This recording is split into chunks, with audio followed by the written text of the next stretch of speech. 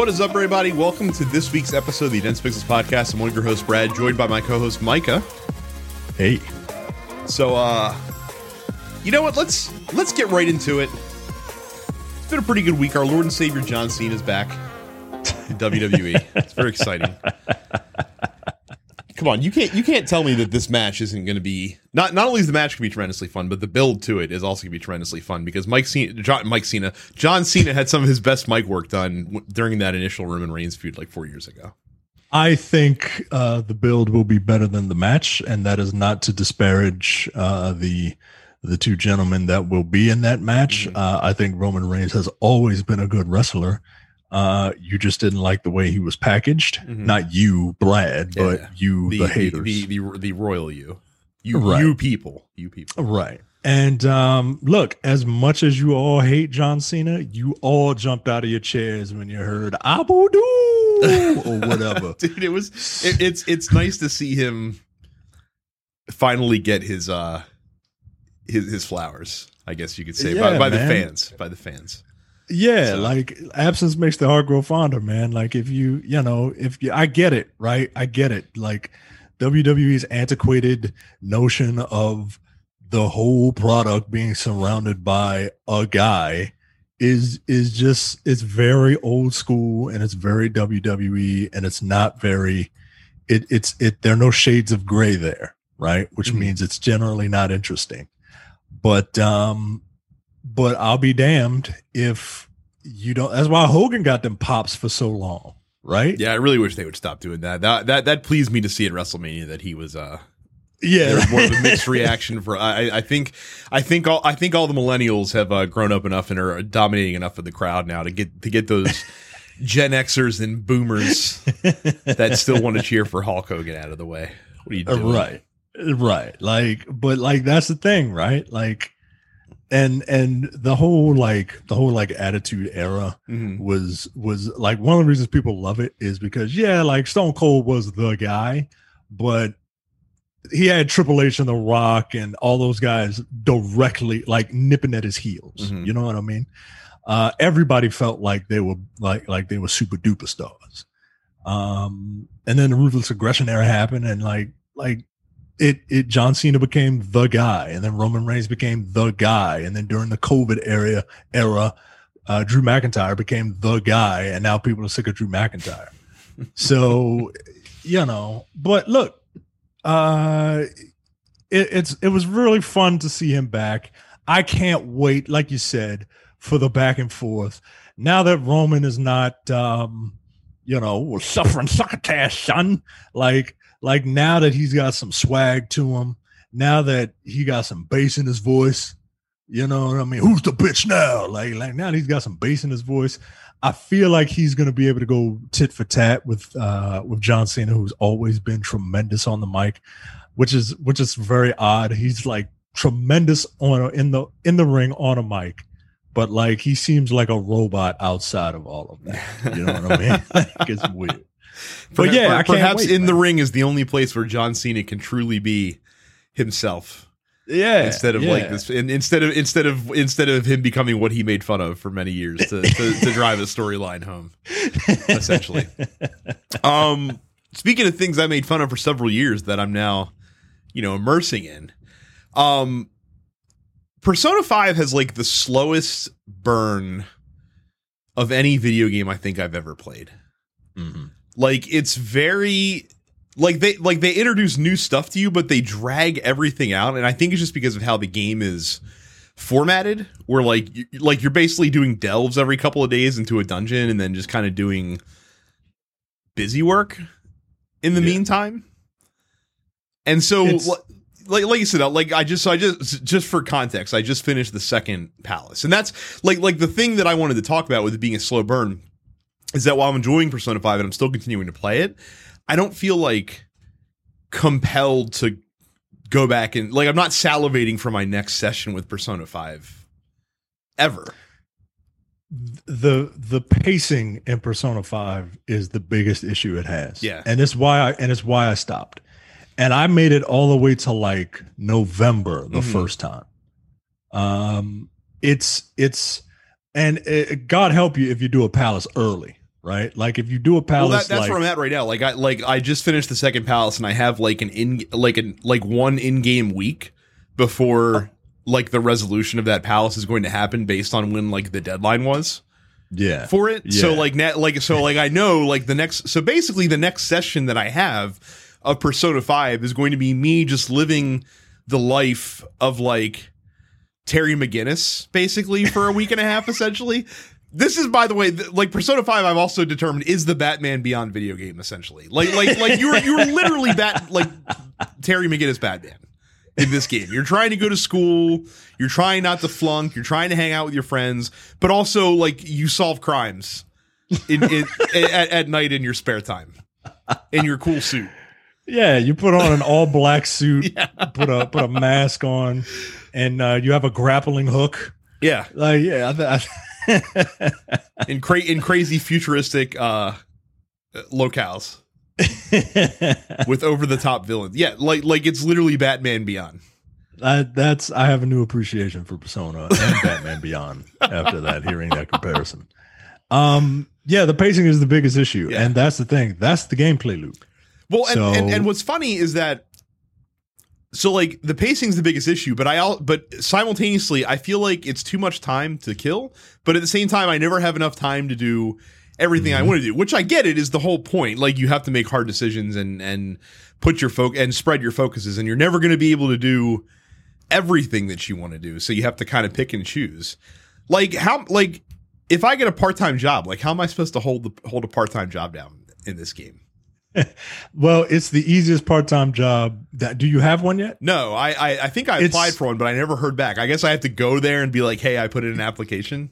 Yeah, okay. You have to go there. And Gotcha. It's the easiest part-time job you'll ever have. You go whenever you want to go. It's just another. It's just like you get out of school. You're like, you know what? I think I'll go to work today. Yeah, I could use some pocket money. You have the most lenient manager in the world. Like you just make your own schedule, even though you're like working 3 hours a week or whatever it is. Like it's fine. Yeah, like, you can only go on days where the store is open or whatever. So it's like when you worked at GameStop at the end, like before once you had like your real job, you're just like, I'll just come when I want. Like it's fine. I'm just here for the discount. I'm right down the street. I'm just here to check out games and get a discount. That's it. So like I said, I'm having fun so far. There are better RPGs from a like action standpoint, like as far as like how the combats play out. Like the combats are fine. Like it's I beat the boss of the second dungeon on my first go because I kind of figured out like, okay, in this game every boss is gonna have like a thing. And you have to figure out what the thing is, and then and exploit those mechanics. Essentially, like I got that after the first encounter. So the second one went much smoother. It's cool. Like I said, I like fusing personas. That's fun to me to kind of just constantly mix up what your main character's skill set is. Forget everybody else who just has a fixed a fixed path that they have to walk along. But you can fix your shit up. So it's cool. It's hard to. Like people are like, oh, this like Persona's a reasonable platinum, and in the early goings, I'm about to say in the early goings of playing it, like I'm just like, how? I don't understand how it is. It's not a reasonable platinum. I defy someone to play that game once all the way through and get a platinum. Right, and max everything out, like max out all your confidant relationships. Like you just don't have time. Like I got shit to do. Right. I have to go whittle lockpicks at my bench at home and watch Not the X-Files on DVD. Yeah, I just watched Guy McVer, about a guy who can make tools and use a lot of improvisation. Guy McVer. So it's that was my only issue with Persona. Yeah. Is that it once you get and then like looking for a new target, like once you have a target, everything is like compelling. Yeah. Right. But it's the bullshit, right? Like it's the anime bullshit that you gotta kind of push through. But once it is very anime. Like I chuckled to death at the scene where like my cat was picking a lock on a door, and like a character was trying to distract another character, and like she was like talking to the cat. but the guy's like, who are you talking to? Even though they're like all three people are like literally within 2 feet of each other essentially, but the cat's just like around a corner. I'm just like, all right, I'm willing to suspend my disbelief somewhat to allow this implausible anime situation play out in front of me. Like, that's fine. It was pretty funny. I like Yusuke a lot, by the way. He's fun. But yeah, my favorite character is the character that you meet after that. Okay. You've probably met that character, but if it's the nerdy investigative high school Snoop, then the student council president. Yeah. The student council president is my favorite character. Okay. I love her. Yeah. So far she's you know, she's slimy. She's like it's like the episode of The Simpsons where Bart like became the hall monitor unexpectedly after going on a ride along with police. So we'll see. Like I said, I'm still playing it. I've got nothing better to play right now. And trust me, I've looked. So like Death's Door came out. So speaking of releases, like Death's Door came out today. I'm interested in that game. Not on Game Pass, which is weird. It's an Xbox and PC exclusive, but it's not on Game Pass. And like I was watching Skill Up do a review on it, and he's like, I don't understand why this is exclusive, because it's not benefiting Game Pass because it's not on there. And meanwhile, like this is a game that belongs on the Switch and it's not on the Switch, at least not yet. But it looks cool. It looks like fun. I'm looking at a video of it now. Yeah. It does look cool. I think developers have the choice to opt in or opt out of Game Pass, even if they're like exclusive. I don't know what the financial right, but like Microsoft had to pay Devolver to get console exclusivity in the first place. So like, if you're going to pay them for console exclusivity, like why wouldn't you just pay them to be like, hey, put it on Game Pass and just call it a day? Yeah. Because what is this game? $15, $20? On the Xbox Marketplace? I think it's 20. Okay. I think it's 20. Right. But I don't know. Give them $3 million and call it a day. Like they're not going to make $3 million from sales of this game on Xbox, I don't think. Yeah, I think you're right. Yeah. But I don't know. I'm waiting for what's that game that comes out next month? The Ascent, the Descent. Oh, the Ascent. Yeah, I'm all in on that. That's going to be on Game Pass. I'm really hoping that the cloud works well enough to play it, because I played. So the last bastion for xCloud is I booted up on my Mac. Weirdly enough, Mac, worst experience of all three platforms that I used the cloud on, between my phone, my iPad, and my computer. The computer was the worst. Yeah, go figure. Doesn't make any sense to me. Yeah, that's weird. But that is the case. So I'm really hoping that it works well on the iPad. Like the iPad, I think will be a good thing for the Ascent. I can use my DualShock 4 with it on an Xbox, which is fun. Like that's just a fun novelty to be able to use your PlayStation controller on Xbox. It's a brave new world. I know, but I just hope it runs well because I watched the developer a developer gameplay video of the Ascent that came out recently, and it looks really fun. But that's not out this week. Cloud in the House is out this week on PC. Cotton Reboot comes out on PlayStation and Switch. I don't like the name of that.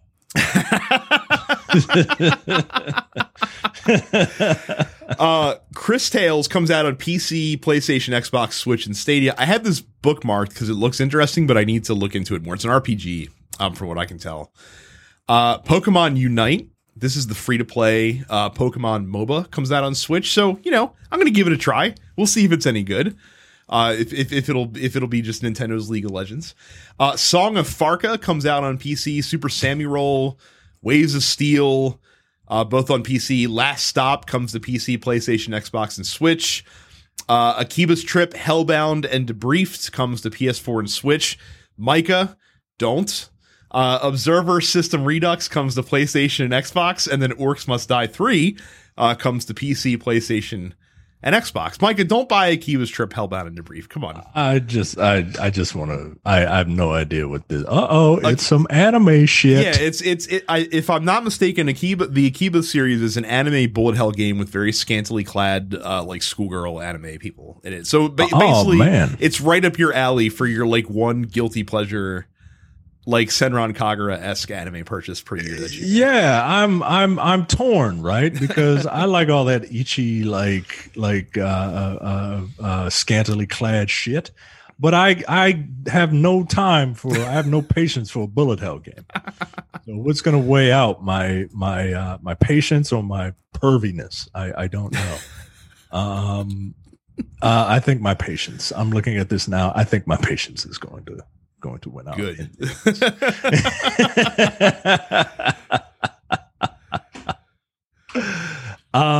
Is that it for the new releases? That's it for the new releases.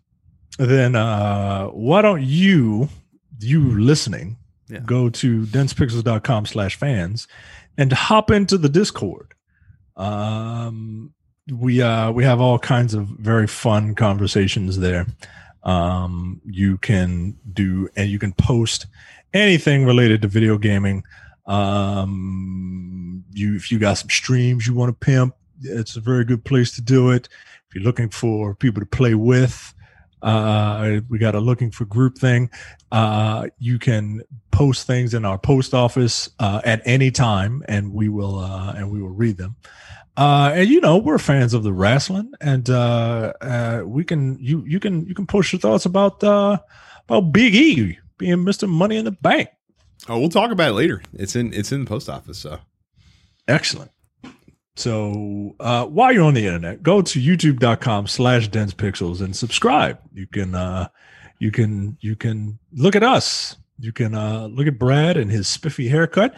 You can look at me and my Morgan Freeman dots that I have all over my face.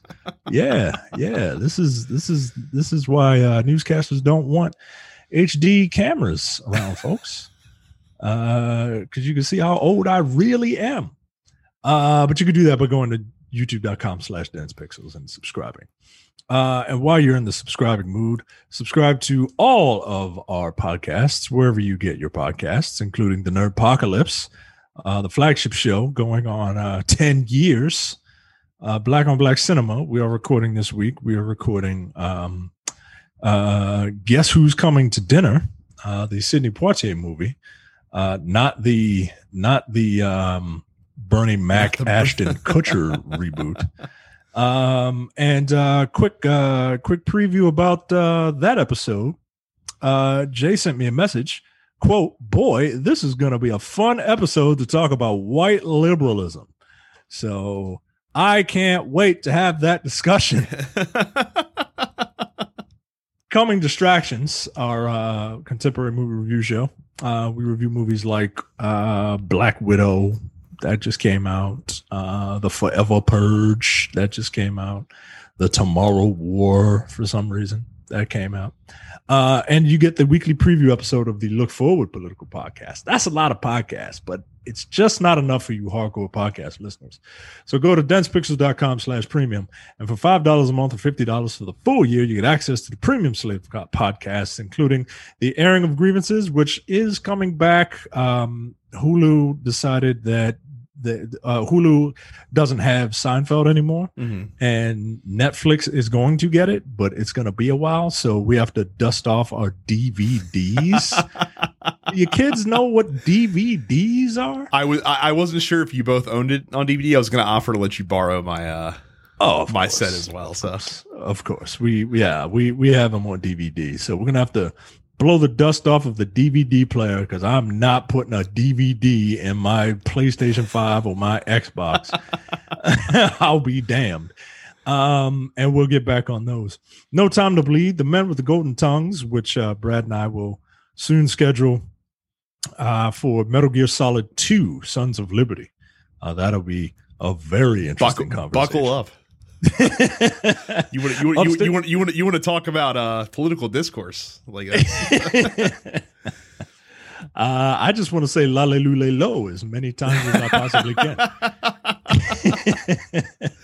upstage conversation, and the full 2-hour-ish episode of the Look Forward Political Podcast, all available at densepixels.com/premium. We've actually been keeping that to us felt like 90 minutes, but like it's a bonkers last half an hour, like well worth the extra $5 for that. I feel like that, like I should have to offer a defense to the white liberalism critiques that you guys are going to have on Black on Black cinema, but I also have the feeling that I'm probably going to agree with like everything that you say.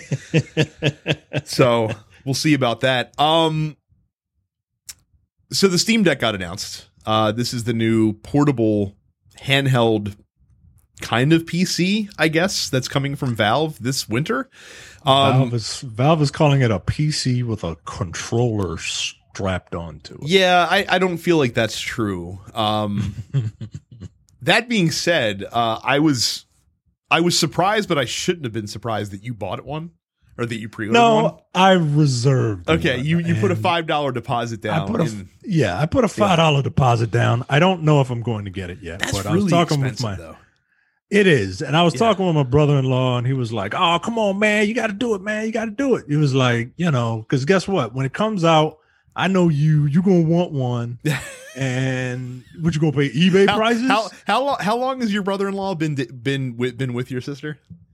They've been together for like 7 years. Okay, so he knows. Oh yeah, he knows what you're all about. Yeah, he knows I'm full of shit. Yeah, and he I don't even think he listens to this show to know that. He doesn't. He doesn't. Like that's just how transparent I am. That is how predictable I am, as you wrote in our show notes.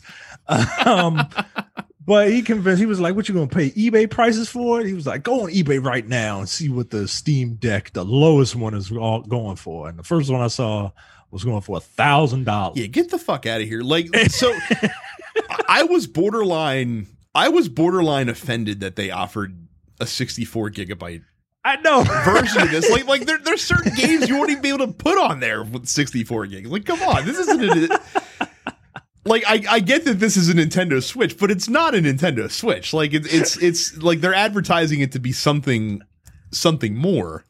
Yeah. I also like how like the trackpads on the system both look like, if you guys have ever like bought electronics, and like when you open the box, there's that like black sticker that they put on the inside that actually has like a theft prevention device on it. Like they both look like that. Like am I supposed to peel these off of the controller when I get the Steam Deck? So like I said, it's got a 3.5 gigahertz processor. It's got, let's see here, 1.6 teraflops of GPU. Woo! 16 gigs of RAM, which seems like overkill. I got to be honest. Like of all the specs that they beefed up on this thing, like fucking, like I feel like 8 would have been fine.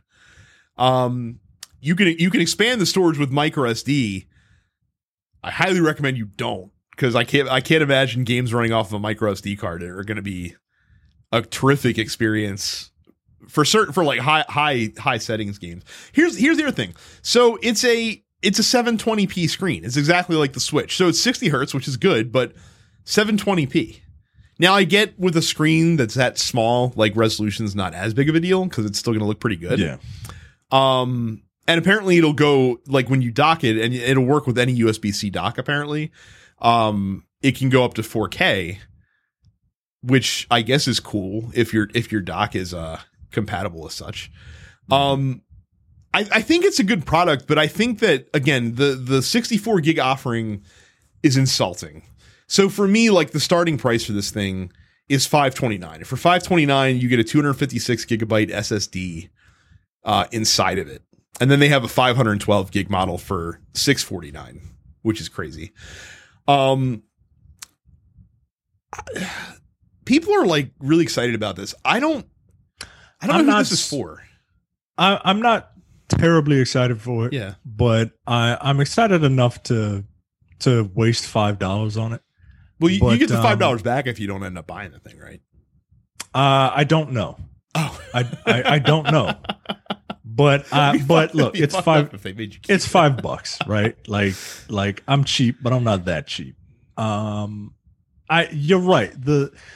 My big problem is I need to, between now and whenever this comes out in 2022, was when my reservation is am I going to actually use it? Right. Because I already have my consoles for when I'm sitting here. When I go back to work in September, I'm not going to be on the train for a while, just because I don't feel comfortable. So I'm going to be driving. And then when I'm at my desk, this thing isn't exactly inconspicuous. So you know what it reminded me of when I first saw it. You know what it looks like? It looks like a Game Gear. It looks like a Game Gear. That's exactly what I thought. looks like a new age Game Gear. Like I feel like the optimal consumer for this is someone who like plays games on Steam, but not like your PC is like an insane rig kind of thing. And you don't have like a good laptop to play games on, but you like want to be able to take your Steam library on the go. Yeah, and that's kind of me, right? Like I have games in my Steam library, games that I can't play anywhere else, or games that were so dirt cheap that I don't mind rebuying. And they're all old games, right? Like, cause my PC is decent, but it's not even decent. It's like slightly below average, but I could play some of those old games on it, but I'm never going to play anything like high end. And if I do, I'll just like, I got $1,000 worth of console hardware that I can play it on. So, but I don't know. I'm very curious about the actual tech. Yeah. Like I'm very curious to see what this thing actually is. So we'll see. So here's my next question. And I don't feel like this was answered one way or the other. Do you need constant connectivity to play stuff on here? It's Wi-Fi only. Right. And I think you only need it to download games. Like if you have a game that you want to play that is required to be always on, then you got to be somewhere with Wi-Fi capability. But there's no cellular, so you're not going to be able to download games on the go. You're just going to have your library with you. That's interesting. Yeah. I mean, if they added cellular to it, good God, man! Like, I'm not paying $800 for this thing. There's some very cool things about this. So it has like an Ethernet jack built in on it. It has a couple USB ports so you can plug in peripherals to it, and they work, which is nifty. Like there's one of the screenshots, one of the press images they released is a ridiculous image of two people with fight sticks playing crowded around a 7-inch like Guilty screen. Gear or something on this teeny tiny screen. Yeah, it's interesting. 2 to 8 hours of battery life, depending on quote how taxing the game is. So don't run anything that's crazy on there, I suppose, unless you want to play it for like an hour at a time. And you get all the other like Steam features like chat and cloud saves and remote play and stuff like that. Like I said, it seems like a cool product. A lot of people were just like, oh, like Nintendo, put out the OLED Switch, and then Valve actually put out the Switch Pro. But I don't agree with that, because the thing that makes the Switch is Nintendo's library as well. Like it's like you can't just put out a high-end handheld and be like, boom, like we just did the Switch Pro. Like, well, no, because you still don't have Mario or Zelda or any of these other games that I want to own the Switch for. Like this is why I own the Switch. Right. Like the Switch is designed for certain experiences, especially Nintendo games are designed for the Switch to have, that type of experience. Like this is just literally a pocket PC. And I don't know. But you're right. Like I don't understand the gaga over. I understand the gaga over like the tech aspect of it, because people like to see big numbers and people like shiny hardware, but it's not gonna replace the Switch. The numbers aren't even that big though. Like it's not like this is like it's not like it's again it's not even 1080p native resolution on the thing. Yeah, it's the same resolution as the Switch is. And on a small screen, like I mentioned, it's not that big of a deal, and you can always export it out. But I don't know. Like it just seems like that Valve is not like they see Nintendo killing it with the Switch, and they're just like, how can we make some of that money? Here's the problem though.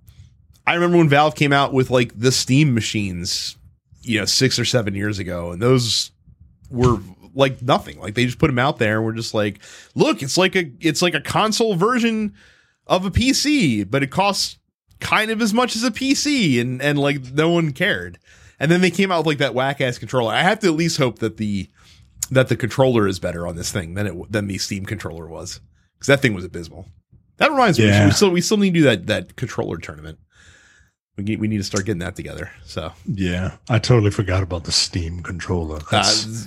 Don't worry. So did the rest of the dustbin of history for that matter. So Netflix apparently wants to get into video games. They hired Mike Verdu, who used to work for EA and Facebook, to kind of lead it. And they kind of want to do like an Apple Arcade thing. They actually announced today that they're going to start like putting games out, but on mobile.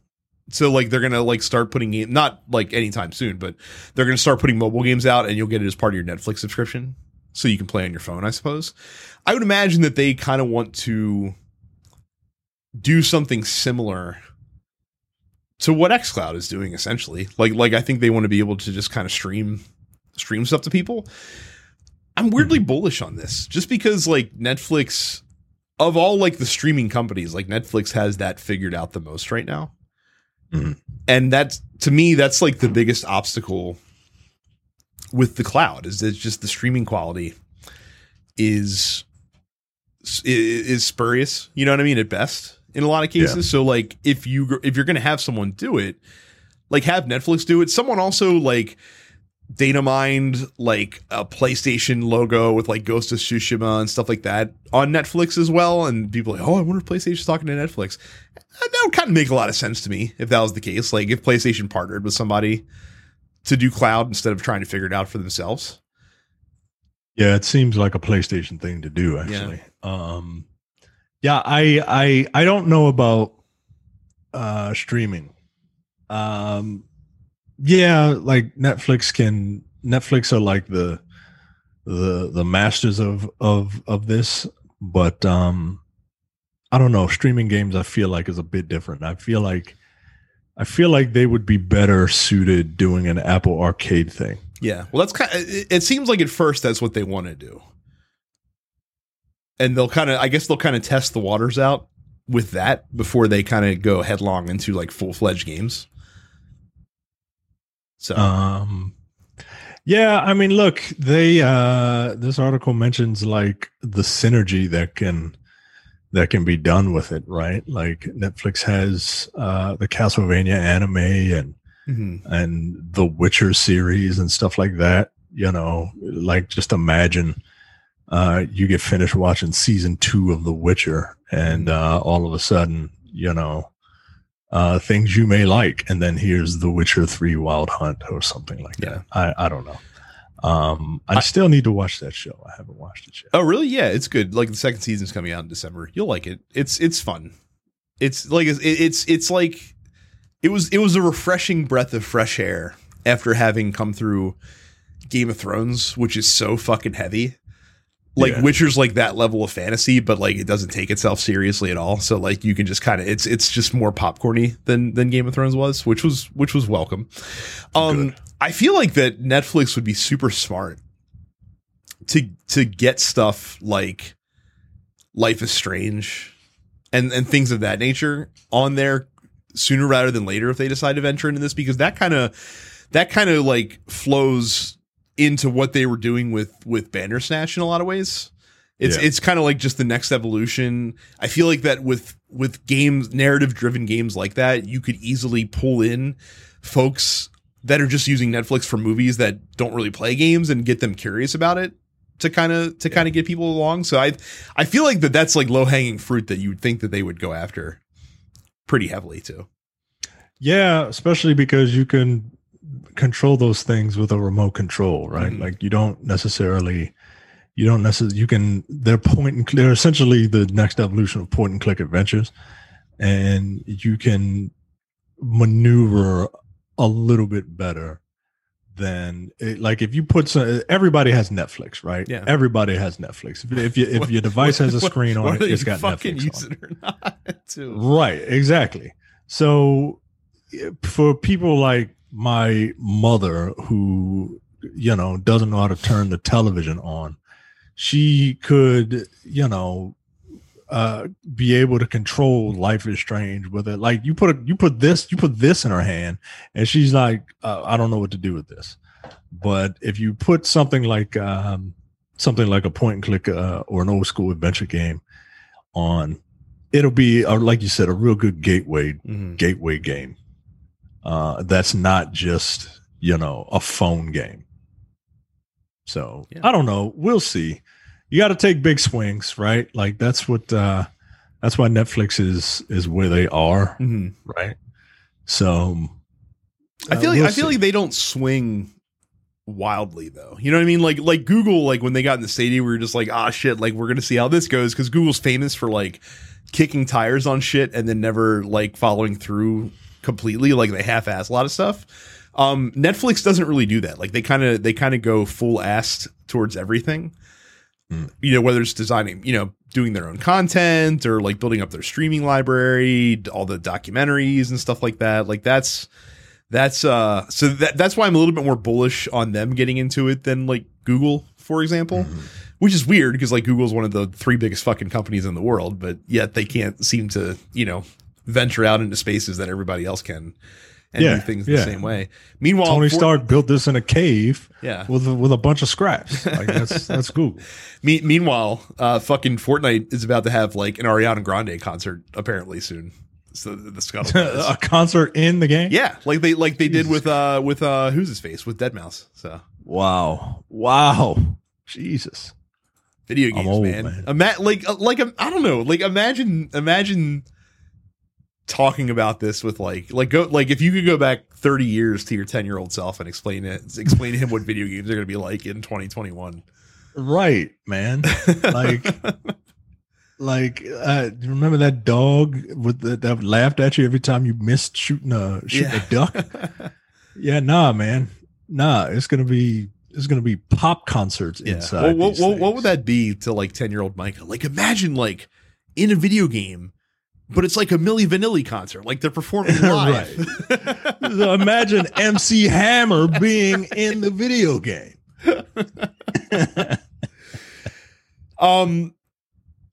Is it weird that I'm like kind of intrigued by X Defiant, which got revealed yesterday by Ubisoft, the new free-to-play shooter that's coming, the 6v6 shooter that's coming out supposedly this fall?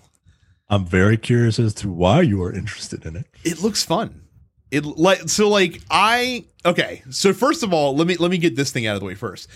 How is this a Tom Clancy game in the first place? Like it's a good thing Tom Clancy's dead, because I feel like Tom Clancy would have questions if he saw the trailer for Tom Clancy's X Defiant.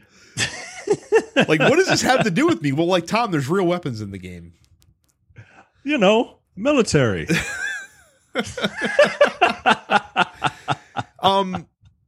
So here's the thing. So with games like this, so like I never quite got into Overwatch, right? And Overwatch is a fun game. Like I like Overwatch, and I especially like the part of Overwatch I like the most is like the hero ability, right? Like it's Destiny, right? It's Destiny. Yeah. So X Defiant seems to me like the most Destiny-ish of these style of games that's coming out, because as they themselves said, or actually they didn't say it, somebody else said it. One of the people covering it. It's like 80% Call of Duty and 20% Overwatch. Like I kind of like the appeal of having like more like realistic gunplay, but still having those like hero powers that kind of differentiate the different classes with one another. Okay. I see what you're saying. Yeah. It's what the Division tried to do, right? Like they tried to make a Destiny clone with no aliens in it. And I understand the market that they're going for. I just at this point I don't like the way Ubisoft shooters just play. Yeah. I just don't like they don't feel right to me. None of them. And maybe it's because I'm so used to playing that like bullshit ass arcadey style that Call of Duty has. Mm-hmm. Well, correct me if I'm wrong. Ubisoft has never really come out with an FPS. Like they kept like promoting this as like this is Ubisoft, which is wild to me to not talk about it from the developer, but like this is Ubisoft's take on a first person shooter. And I'm like, I thought about it, I'm like, wow, yeah, no, I can't think of any FPSs that they themselves came out with. Yeah, I don't think they have. I mean, maybe it'll feel different. Yeah, but unless you count Far Cry. Like if you're going to count Far Cry as an Ubisoft FPS, but to me, like that's an open world game that just happened to have FPS mechanics in it. Yeah, and if we used Far Cry as the benchmark for that, I still don't like the way it I still don't like the way it plays, right? Like it doesn't feel, there's something about the feel of it that it doesn't jive with me. It's serviceable for that style of game, but like you ever play Far Cry multiplayer? Like it doesn't feel right. That? I didn't even know Far Cry multiplayer is a thing they had. Existed. They had Far Cry multiplayer in like one game. What did you do? What was it? Was it in the CM Punk game in Montana? I can't remember, but it wasn't that fun. Yeah. And it just was, it was kind of lame, and it didn't feel right. So I will be curious to see how people react to it. Mm-hmm.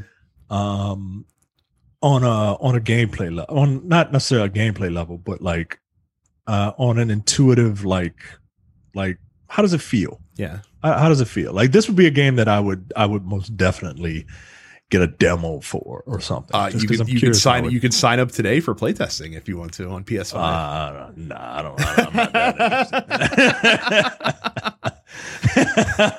interested. But like for me, like, so like, again, Destiny's the shooter that I played by far the most of any shooter in recent years. And again, so like Destiny weapons are like, though they are fantastical, they're kind of not. Like their guns are actually kind of like standard guns, and the thing that makes them cool is the perks on them. And it feels like that's what this is going to have essentially. Like they're going to have, like, you'll be able to personalize, you know, your character and your guns and stuff like that. I am worried that it's going to be like loot boxy in that way.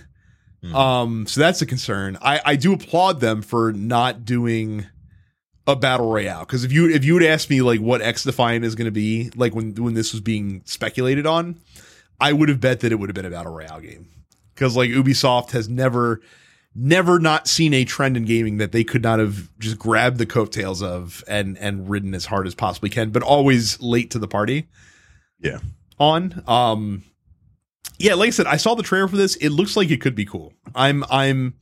I'm curious, and again, it's going to be free, so I'm going to at least try it when it comes out and see if it's any good. That'll get you. That's all they need to do. That's all they need to do. So according to them, they can call this a Tom Clancy game because the different factions that are in the game are inspired by other Tom Clancy games like Splinter Cell and The Division and Ghost Recon, essentially. Nah, yo, he's just bastardizing that man's name, yo. Like, come on, man. Come on. Like Rainbow Six was like the old school Rainbow Six where it was like a simulator. You know what I mean? Like you had to prep before you breached the house. You had to rescue hostages, and like one bullet would kill you, and it was only on PC. Like those are Tom Clancy games to me, man. Like I wonder if just to stick to the Clancy ethos, if like there's just gonna be some random story in the game and it's like, oh, the congressman did it. He's been pulling the strings the entire time. Like now it's a Clancy game. Okay, I got you. We're good to go. We've made a political thriller out of our 6v6 multiplayer shooter. Congratulations. No, this looks silly. It does very much look like though that they're trying to. It looks like they're basically trying to make Apex, but without the battle royale component. That's the first thing I thought of when I saw this. Like, I'm like, oh look, they're making Apex Legends. This is what they're doing. Yeah, which is fine. Like I said, the more the merrier in the free to play shooter space. Yeah.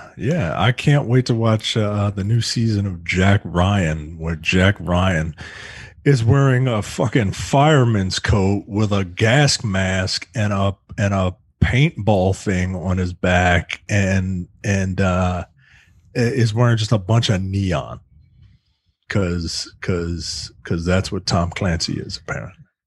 So we didn't talk about this a couple weeks ago when it first hit the news. Like, so there was this like cryptocurrency farm in Ukraine, and it was notable for our purposes because there was like 4,000 PlayStation 4s in this bot farm that got shut down by the basically the Ukrainian FBI, for lack of a better term. But we have to talk about it this week because apparently what they actually were using these 3,800 PS4s for was as a FIFA Ultimate Team bot farm, essentially. Holy shit, man. Yeah. To basically grind and like play, automate and play the FIFA Ultimate Team marketplace, which I'm assuming that they can then get super rare cards and then sell for profit to people that are idiots and buy FIFA cards for real money. Wow, which dude. is insane to me. Wow, dude. Like wow. I'm watching Ted Lasso. Right. And Ted Lasso is a show about a guy, an American, who gets hired by an English football team to coach the team, right? And it's a very, very good show. And one of the characters comes in. He's a newer character. He comes in. He doesn't speak a lot of English because he's from like Guatemala or something like that. But he comes over to Ted one day and he's just like, football is life, man. Football is life. And, and that's FIFA is life. Apparently, because because Jesus, wow, dude, I can't, and there's no way to like, I'm trying to figure out a way to like regulate this shit, but you can't. I mean, EA could, but it would require them to functionally change how Ultimate Team works, because you have to get rid of the auction house. Here's what we've learned about video games. If you put an auction house in a video game, there are going to be people around the world who try to figure out how to farm it for profit. Like we saw it with Diablo 3, where you literally had like fucking South Korean like Diablo farmers playing Diablo for 16 hours a day consecutively just to find rare items that they could then sell for real money on the auction house. Like that was a thing that was happening. So to give you like a sense of why this is lucrative. So there's like black market sites you can go to that will sell you Ultimate Team coins. How they get on your account, I'm not really sure. I feel like you'd have to give them. You have to give them your credentials. Yeah, which you have to give them your login. Fuck no! Like what the hell are you doing? But you can you can buy like 40,000 coins for a couple bucks, right? Like a couple dollars, you can buy 40,000 FIFA Ultimate Team coins. To give you some context of what that can buy you. So Leo Messi has the current FIFA event that's going on right now for Ultimate Team has a 99 rated card. It's like the best card that currently exists in the game, essentially. And that cost $1.5 million FUT coins on PlayStation currently. Jesus. So do the math. And for like $100, like you too could get this Messi card to play in your virtual game that will last you all of 2 months until FIFA 22 comes out and resets and hits the reset button on Ultimate Team. Because that's also what happens every year is that it's like what you do in Ultimate Team is only good for that year's game. And I guess so it's not perpetual. Like, no, it's like it'll always exist in FIFA 21. So like if you just play FIFA 21 forever, or as long as they keep the servers up, then yeah, you'll have your shit. But when you migrate to FIFA 22, you are starting from nothing once again. Like the grind begins anew in FIFA Ultimate Team. That's the appeal. Like it's fun to build up your squad from zero. That's why you shouldn't spend real money, or as little real money as possible, on FIFA Ultimate Team. Like when I was playing FIFA like hardcore, that was like back in FIFA 13.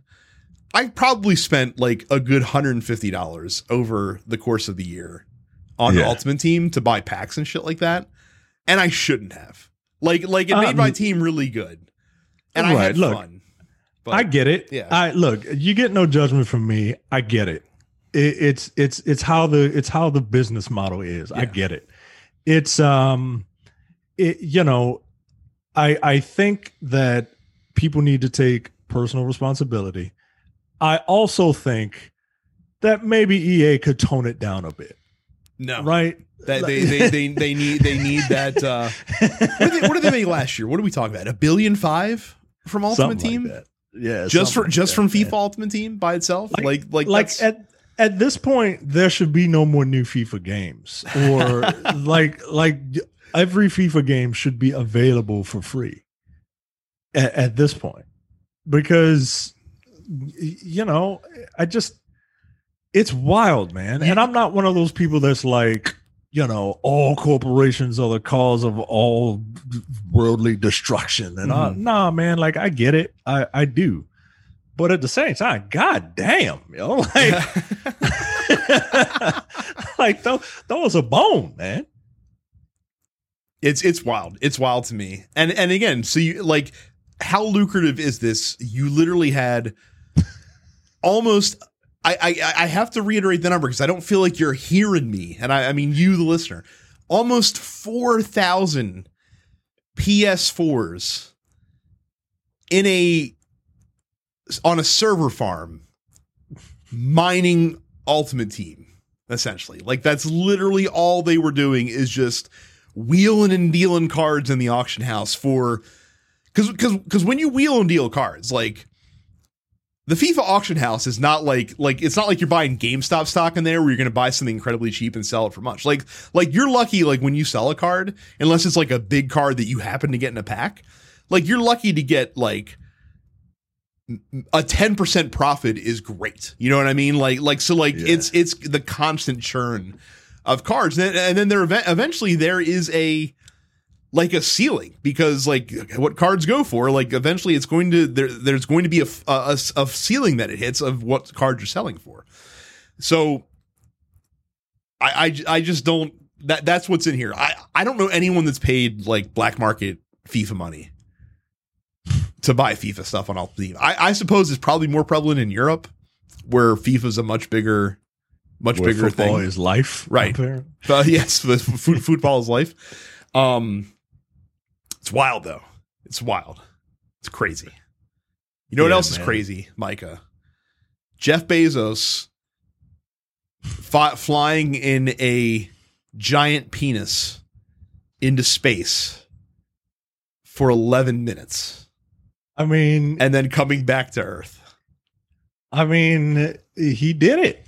He Lex Luthor flew into space. So look, I admit, a dick rocket. I admit that I didn't pay a lot of attention to the particulars of the Jeff Bezos space mission. Like I thought Jeff Bezos was going to hang out in space for like a minute or two. I didn't realize that he was going to literally like go up and then immediately come down. Yeah. And just be like, look, I was in space. Like, can you do an orbit, my dude? Like one, maybe like you weren't in space. Like you just, like you were in space in the same way that the dude that jumped off of that balloon was in space. Right. Like you're kind of in the upper lower atmosphere, right? Like it's an amazing feat, all the people that actually performed all the work to get you up there.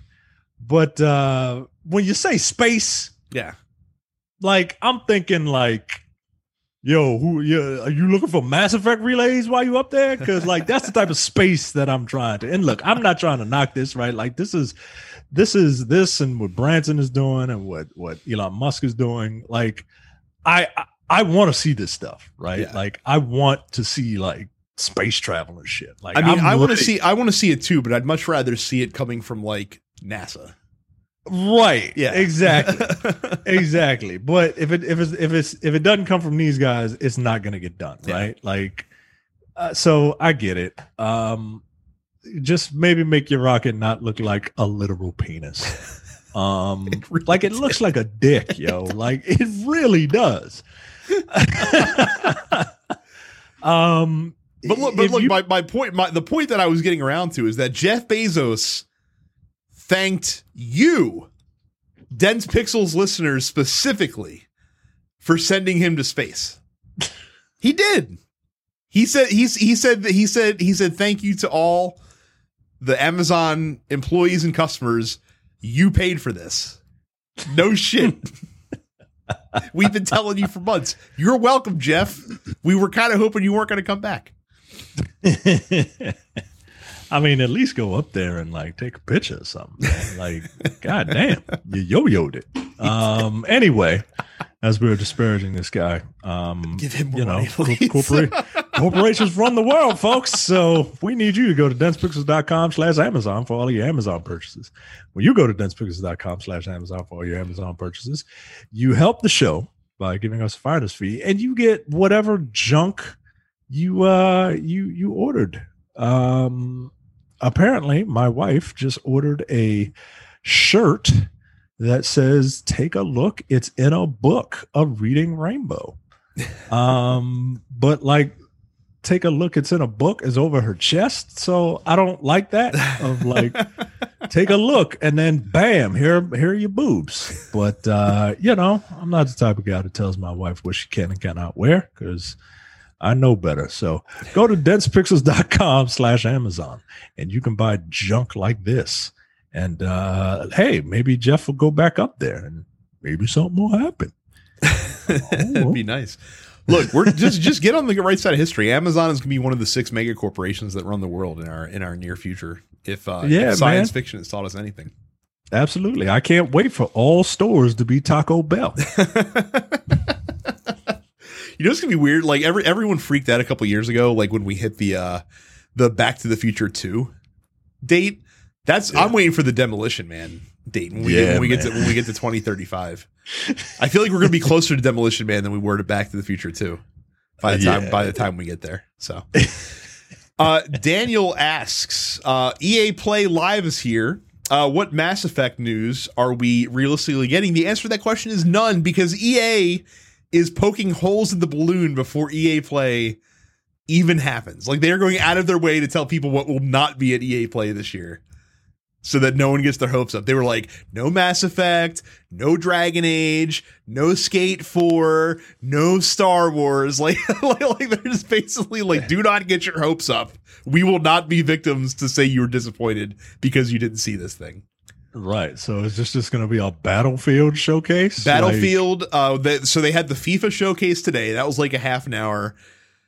So like, I hit watch later because I like to see the new features that are coming to FIFA, and I scrubbed through the video, and like every point that I stopped in this half-hour video as I was scrubbing through was a picture of some dude's face talking about the feature and not really like gameplay. So I'm like, I don't know if I want to watch a 30-minute FIFA video about dudes talking about what's in FIFA. Like, show me the gameplay. Anyway, yeah, it's gonna be the Battlefield show, right? Like it's gonna be all about Battlefield. Like, we're gonna get 45 minutes of fucking Battlefield 2042. Let's fucking go! Like, it's Battlefield time. Like, you know it's gonna happen. Yeah, I can't imagine. And look, I'd rather them come out and just be like, look, don't. We're not doing Mass Effect or Dragon Age or stuff that half of our fan base is really into. We're going to be concerned about the other half that buys games and does not complain about it. we're going whale fishing and that's who we're concerned about. So I get it. Look, I can't blame them. Battlefield 5 was kind of a dud, so I think they want to make sure that they that they show up for this new one that's coming out. Look, Malcolm says, "You know why I'm here." Big E with the briefcase in hand. This was the only right decision, right? Like it was either going to be him or it was going to be Seth Rollins, and Seth Rollins winning it didn't serve the story that they were going to tell with Seth Rollins. No. So good. I'm glad that WWE listened to us last week, as we said that we wanted Big E to win. I'm always a little wary when faces get the Money in the Bank briefcase, because it's such a great heel mechanic. Mm-hmm. It's how you get the heist of the century, right? So I'm always, whenever a face gets it, they don't want to like backstab. They want to, right. They're always like, I'm going to cash this in at SummerSlam in 3 weeks. Like, I'm booking the ticket now, so like you can prepare for this match that you're going to have against me. Right. Like, all right. I mean, if that's the case, it's not. Then it's like, what's the point of having it? Right. Like, it can just be like, I'm next or whatever. Right. Like Goldberg cashed in his Money in the Bank briefcase yesterday, right? Like, because he was just like the Goldberg in the Bank briefcase. Actually, no, I'm sorry. That sound like as soon as I said it, I'm just like, no, we're not. That's not a route we want to go down. That's not a route. I didn't know you were a globalist, Brad. Like the Goldberg, like, I show up twice a year and get a title match because I'm Goldberg. That was so disappointing yesterday. Like as cool as John Cena was coming back and stuff like that. Like, I knew Goldberg was coming because they had teased it, and I thought maybe for like a millisecond when Keith Lee came out, I was like, they swerved us, and then no, here comes fucking Goldberg. They had a great camera cut, by the way, of when his music was playing. They had like the tight shot on Lashley in the ring, and he definitely mouthed like, "This motherfucker" over to MVP before they cut away. As if he didn't know that he was coming. So I'm really glad at some of the work that Bobby Lashley is doing. They timed out Kofi Kingston, didn't they? On Money in the Bank, man. That was they did. I was waiting for Kofi to come back, and I was like, no, they're just going to squash him for 10 minutes. Like, wow, like that's. I mean, you're putting Lashley over strong. Like, I get it. Like, I understand what you're trying to do there, but geez. So do you think the story with Big E is that he's going to become champion, redeem his avenge his fallen brother, mm-hmm. and what on Lashley? Yeah, on Lashley. Do you think that's what's going to happen? It'd be an interesting turn of events in some ways. Here's the thing though. If I'm logically right, if I'm a babyface. And you're not going to do the, I'm going to cash in when you're vulnerable thing, which I feel like it's fine for I feel like doing that as a babyface is even fine, just because it's like, that's kind of the whole point of the briefcase, is to take advantage of the greatest opportunity that you have available to you. Yeah, that's what Nikki Cross just did, right? And she's a good guy. But if I'm a babyface and I'm not going to do the cash in at the most opportune time gimmick, why would you never just cash it in at WrestleMania? Like, why? Like, if you're going to do that, like, why wouldn't you just insert yourself into the main event at WrestleMania automatically, essentially? Yeah, they have a. That's kind of weird, right? Yeah. Because that's an honor that's given to the Royal Rumble winner, right? Like, that's the whole point of it. Like, but at the same time, you still have this thing. And I don't know, man. I hate triple threat. Mm-hmm. Main events at WrestleMania. So I'm glad when they don't do it, but yeah, logically it doesn't really make sense. Yeah. But look, Big E got it. I think it's a long time coming. I think that dude has been around long enough where and people people genuinely like him. Mm-hmm. The problem is going to be the thing that's going to be cool is the chase, but the thing that's going to suck excuse me, is the thing that sucks about all face champions is that they're like dogs catching cars. Once you get it, you don't really.